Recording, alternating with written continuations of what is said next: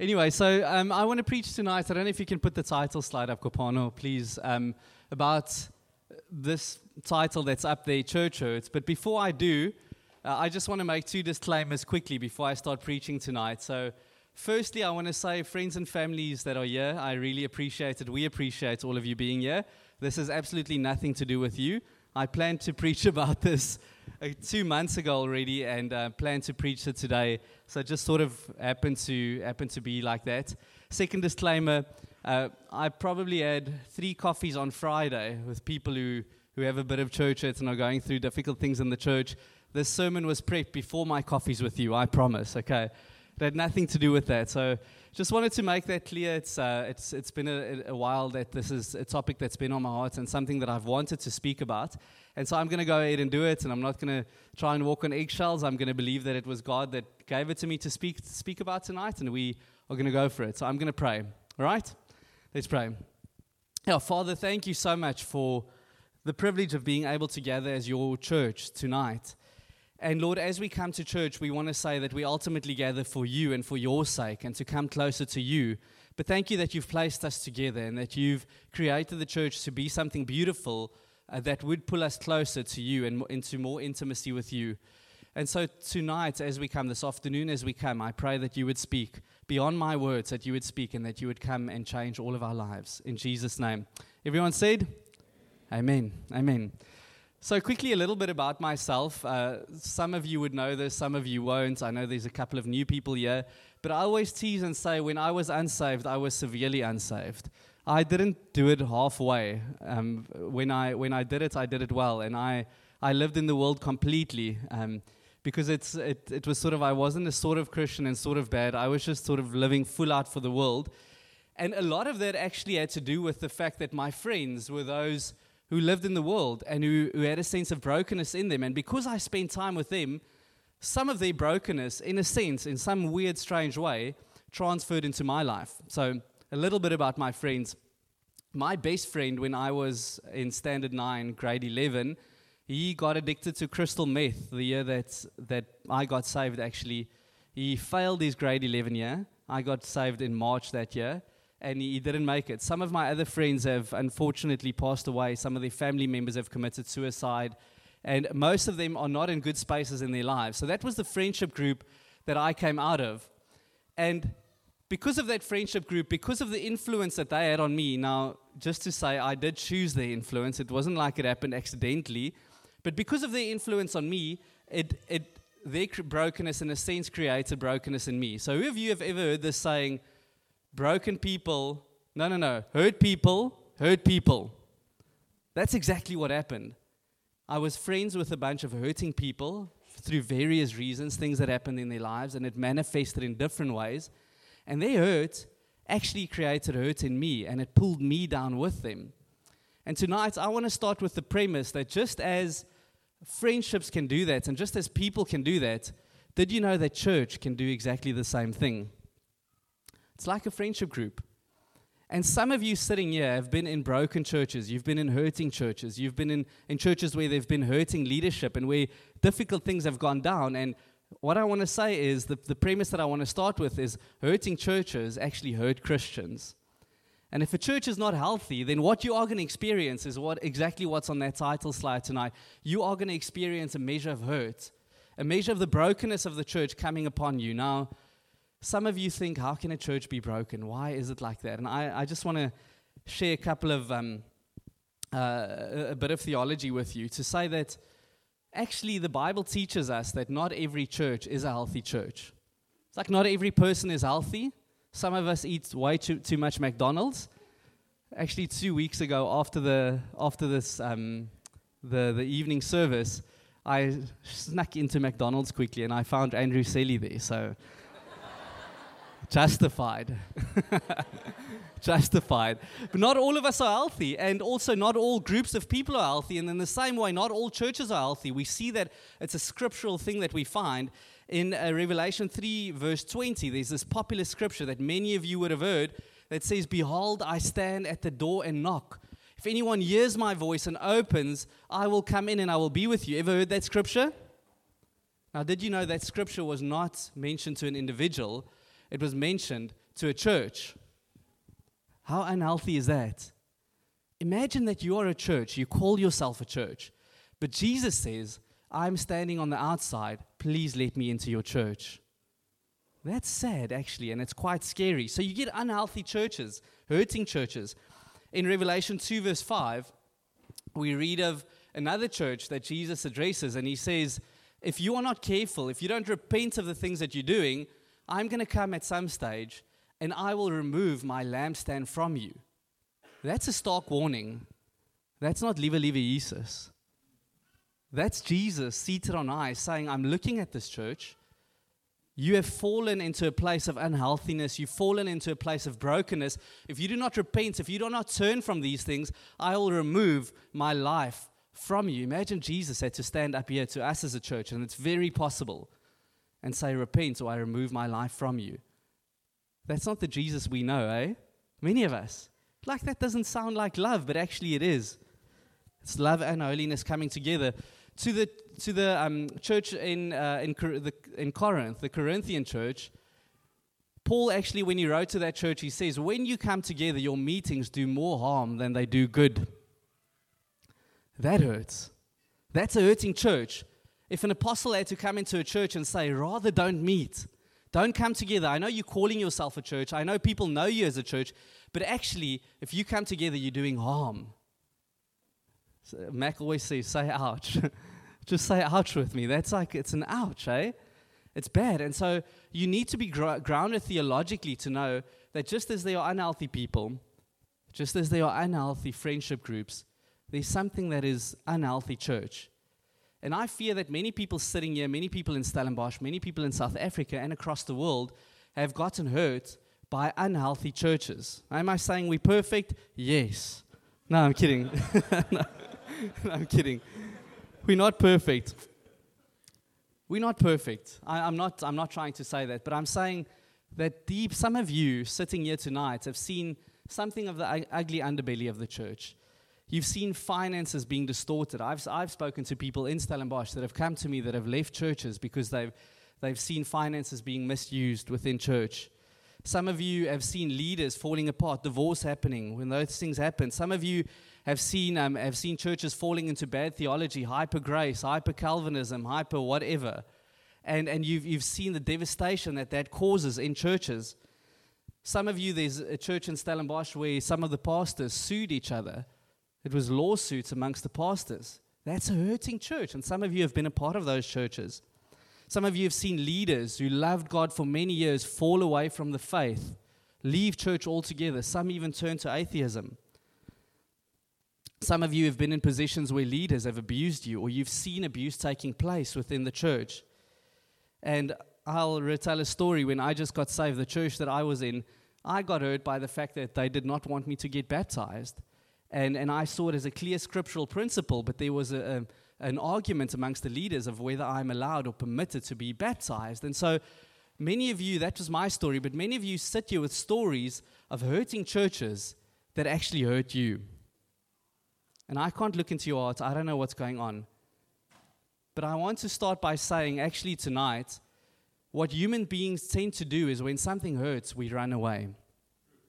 When I don't like it, I get away from it. It's like this fight or flight instinct within us. And when leaders start hurting and when that influences us, it's really difficult to fight. How do you fight against the church? So many of us, instead of fighting, there's the flight instinct that kicks in and we run away. And these are quotes I've often quoted in church, and I say that abuse should not lead to no use, but it should lead to right use. And my fear is that some people, maybe I'm preaching to the choir tonight, but I think even some of you sitting here have experienced hurt, and there's something of a temptation in you to say, I want to run. I want to run, or I don't want to give my heart completely. I don't want to give myself completely to this thing called church because it actually hurts. Listen, no use is not the answer to misuse. Right use is the answer. Now I want to take it a bit further, and I want to prod you that some of you might not have experienced hurt. Listen, at some point in your life, you are going to experience a little bit of hurt in church. Amen? Those of you who have. I might do it. I said on Friday I had 3 coffees with people who had varkies en lartjie met my. And En ek moes die varkie in die hartjie gaan uitsorteer. I had that. I might offend you. I might not mean it, but I might offend you through my leadership, through my decisions. I might actually do it. But I'm going to say, if you're sitting here, if you're hurting, or even if you're not, I want to take a bold step actually tonight and say, that I just mentioned, that's bad. Like really hurting, unhealthy churches, that's bad. But even within a healthy church, this is a big statement.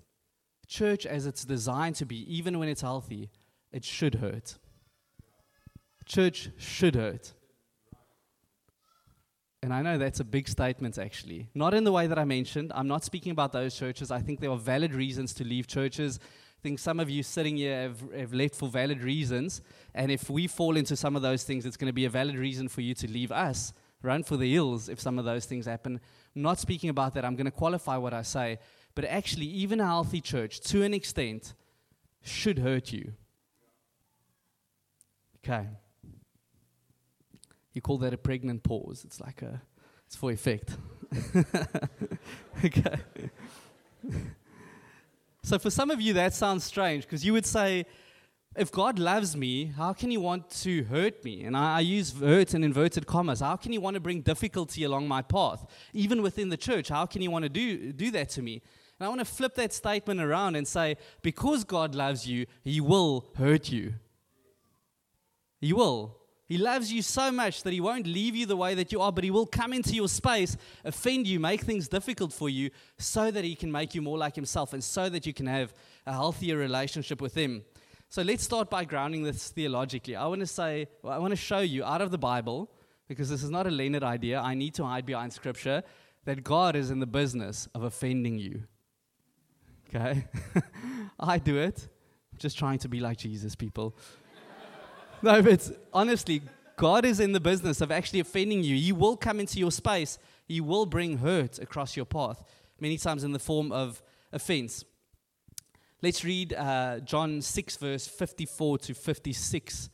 I believe that you've got it in the ESV, so I can read from here. Is it ESV, Kopana? Thanks. This is Jesus speaking. And anyway, Jesus says, whoever feeds on my flesh and drinks my blood has eternal life. That sounds dodgy, eh? It sounds like people call Josh Chen a sect. We are. But that sounds but that sounds quite dodgy. Jesus is saying this, and I will raise him up on the last day, for my flesh is true food, and my blood is true drink. Jesus is saying, partake of me, but the people don't understand this. Whoever feeds on my flesh and drinks my blood abides in me, and I in him. When many of Jesus' disciples heard this, they said, this is a hard saying. Who can listen to it? In a sense, they were shocked by what Jesus is saying here. But Jesus, knowing in himself that his disciples were grumbling about this, said to him, listen here, do you take offense at this? Jesus did something, he said something, he came into people's space knowing that he was going to offend them. Many of us, that's not the God that we know. God will only do what's nice for us. It'll be the happy-go-lucky God. Everything should work fine because it's love. But actually here we see Jesus, and I think some of us have a wrong understanding of him, coming and actually bringing offense across his disciples' path. Not unbelievers, it says his disciples. If you're a follower of Jesus, Jesus is going to do this in your life at some point. So you need to ground it theologically. After this, many of his disciples turned back and no longer walked with him. So Jesus said to the 12, do you want to go away as well? Simon Peter answered him, Lord, to whom shall we go? You have the words of eternal life. So let's look at this example quickly and see that what Jesus did is he came into his disciples' lives and he offended them. Why? Because in a sense, he wanted to bring them closer. But in offending someone, what he actually did is he came to a place of making it so uncomfortable for them that they had to decide, will I run or will I move closer? Many ran. Some said, Jesus, you've got the words of life, eternal life. Where else can I go? And they pulled closer to him. Now, God wants to bring those moments into your life, those moments of difficulties. I loved Rian's word tonight. God even wants to bring times of winter across your life, difficult seasons. What he wants is in those times that you would say, God, I pull closer to you in those times. He'll even come and he'll make things difficult. You'll read something in the Bible and you'll say, this does not make sense. But what he wants you to do is pull close, not run away. Did you put the quotes on, Kopano? Okay. Listen to this quote of Charles Haddon Spurgeon. I love the guy. He's got amazing things that he says. He says, do not try to make the gospel tasteful to carnal minds. Do not hide the offense of the cross, lest you make it of no effect. Charles Spurgeon understood something, that the message of the gospel, the message of the cross, the message of Jesus is something that when you measure it up with your life, when it comes into your life, it will offend you. It will be difficult because there are parts of you, if you're humble enough to admit it, that are not like Jesus yet and that offend Jesus. And so he's going to come and say, no, I've got a different standard. He will come into your life. If you're not experiencing that, if you're not experiencing that conviction, man, you need to draw close to him and say, God, come and convict me. For some, even here tonight, maybe you've never experienced that. You've never given your life to Jesus. I'm going to tell you, the gospel is offensive, actually. It says that you are a sinner. And you're in need of a Savior. And if you don't turn to him, you will not receive eternal life, but you will receive eternal damnation. That's offensive. But because of his love, if you don't know him, even tonight, he's coming into your life and he's bringing a fence across your path, saying, if you don't follow me, you will not live with me. I am the way, I am the truth, I am the life, nothing else but me. That's what Jesus is saying to you tonight. So you're following me. God offends, amen? Amen. I didn't hear that, amen. God offends, amen? He does it, okay. Out of the Bible, we see it, and he offends so that you will pull closer to him and in a sense, fold. Put down your cards and say, okay, God, your way, not my way. That's what he wants of you. Now, God uses various ways to offend. And one of the ways that he will use to bring difficulty across your path is actually through the church. And we've spoken about the bad type of church hurt. I'm not for that. But there's a type of church hurt called offense that God is going to bring across many of your paths. And I want to say when we use it as we should use it, it's a beautiful thing. I'm going to show you how this actually happens in the church. Galatians 2, verse 11 to 14. For a little bit of context, my hero in the Bible, Peter, again messes up here. That's why I like him, because he messed up so many times. But God still used him. I feel like, phew, all right, I can do it. If Peter can do it, I can do it. But Peter here messed up again, because although God's saved them from the law, he said Gentiles can come and they can become believers, they can become Christians. You're not under the law anymore. You don't have to follow the things of the Old Testament law. You're not under the law, but you're under grace. Somehow Peter started falling back into the law, and he did not want to eat with, the ways that he ate food, he reverted back to the way that he was actually called out of. And Paul, being Paul is not afraid to offend. The next thing happened. So let's read from verse 11. But when Cephas is Peter's other name, when Peter came to Antioch, I, Paul, opposed him to his face, because he stood condemned. For before certain men came from James, he was eating with the Gentiles. But when they came, he drew back and separated himself. So he's not eating with the Gentiles, he sits with the Jews only, fearing the circumcision party. And the rest of the Jews acted hypocritically along with him. His sin pulled others into sin, so that even Barnabas, an apostle, was led astray by their hypocrisy. And listen to Paul. But when I saw that their conduct was not in step with the truth of the gospel, I said to Peter before all of them, and listen, Paul had no tact. He could have said it privately. He could have gone like, Peter, can I go for a coffee with you? You know, in Joshua, that's code word for we need to talk. There's something wrong here. He could have said that. He has no tact. In front of others, Paul comes into Peter's life and he says there's an area that is not as it should be. And then he says, if you, though a Jew, live like a Gentile and not like a Jew, how can you force the Gentiles to live like Jews? I promise you Peter was offended in that moment. I promise you it was a difficult moment. But that difficult moment was warranted because there was an area in his life that he was slipping away from where God had called him to. And so what does God need? What does God do? He sends people to bring offense, to bring difficulty across Peter's life. Listen, if you haven't experienced something like that in church, I want to say, I don't think you're close enough. You're not close enough. You should experience difficulty in the life of the church. What I think is, I think many of us don't like that. We don't like difficulty within the church. We don't like conflict. I know, I'm not a fan of conflict. And what we do is, because we try and avoid it, we actually miss some of the processes of God in our lives. And so although we may be here in flesh, we don't give ourselves as fully as we should. We don't integrate into the life as fully as we should. And that's for those who are part of this church. I think there's some people who are not in a church for various reasons. One of the reasons, I think, because it's uncomfortable. Because when I get close, there's going to be challenges. The Bible says, "Eyster slyp eyster," iron sharpens iron. So one person sharpens another. And so it's uncomfortable being in church and really being in church. Because, church is not only what we're doing here, eh? Church is not Sunday. Church is not Wednesday. Church is relationship. And I fear that there's people who are drawing away from relationship because they're afraid of those difficult moments. I think there are some people who are in churches, and they what I call, I don't want to offend anyone, so I won't say it. But they hide away in a sense. They're there, but they're not there. And I want to say that's not the way of Jesus for us.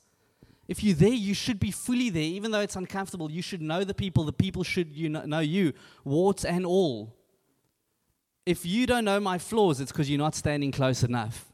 So I know I'm beautiful from far, but I'm far from beautiful. Just come a little bit closer and you'll see all the imperfections. We used to tease at school. We used to say that if you look at a girl, yes, sy's mooi. Ja, sy's mooi van ver, maar ver van mooi. You just don't know. When you come closer, when you come really close to a person, you start seeing I don't know who to go to. You start seeing the imperfections. Nick, I can go to you. You look beautiful, though, because you've cut your hair and everything. You look so good. But when you start coming close to someone, you start seeing the imperfections. I want to say, don't allow hurt from the past or uncomfortability to get you to a place of not coming close to people, not bringing your life into church and into church fully, or joining a church where there's not real relationship, but it's Sunday Christianity. Sunday Christianity is far from the Christianity that I see in the Bible. Christianity that I see in the Bible is where we come close, where we get to know each other, where we spend time with each other. Actually, the Bible says daily, in a sense. That's our aim. That we would live in each other's homes, that we would know each other, that we would eat together, pray together, laugh together, worship together, speak about nonsense together, just be together, so that we get to know every area of each other's lives. And when we do that, offense will come. Offense will come. But what offense is, it's like a megaphone to say, here's an area that God wants to come into. So I want to challenge you tonight, when you come close and when you start feeling difficulty within church, when that difficulty comes, look into your heart and say, God, what are you trying to do in me? Now, I'm not saying don't speak to that person. Yes, sort out your offense, but don't just sort it out and move on. Say, God, what is it? What is it in me? Let it be like a red flag to go up to say, God, church is hurting at the moment. Why is it hurting? What part of me is not how you want it, and what can I change? Let it be God's megaphone. Now, when the difficulty comes, we tend to run away. My wife, Carla, she does not like maths. A big reason she doesn't like maths is, what grade were you in, Carla? What standard? Don't know. But one of her teachers looked at her maths book and said, this is horrible, and he threw it out of the window out of the second story window. But when that happens, we don't quit school. Why? Because we believe in school. But when difficulty comes in church, what do? Many times we pull out. We pull our hearts away. We say, this is not for me. Come on, guys. It might not look like it's for you, but if God says it's for you, it is for you. God hasn't created you to be a Lone Ranger Christian. Your relationship with Him can never only be vertical. It needs to be horizontal as well, or else it's not a healthy relationship with Him. Both areas are needed. So don't pull away. I'm going to end with another quote by Spurgeon, and then we'll pray. Spurgeon said this: Israel gained by education. The Lord was not going to lead a mob of slaves into Canaan. I want to say God will not leave you as a slave. He's not going to leave you in the past ways that you once lived in to go and behave like slaves there. They had to be tutored. The wilderness, the difficult time that God took them through was the Oxford and the Cambridge and the Stellenbosch University for God's students. There they went to the university and He taught and trained them, and they took their degree before they entered into the promised land. There is no university for a Christian like that of sorrow and trial, and I want to say of offense. There's no university like that. No university. Do not run from difficulty within relationships. Do not run from offense within church. When everything in you says run, say no, I'm going to run towards, not run away from. Amen? Let's stand.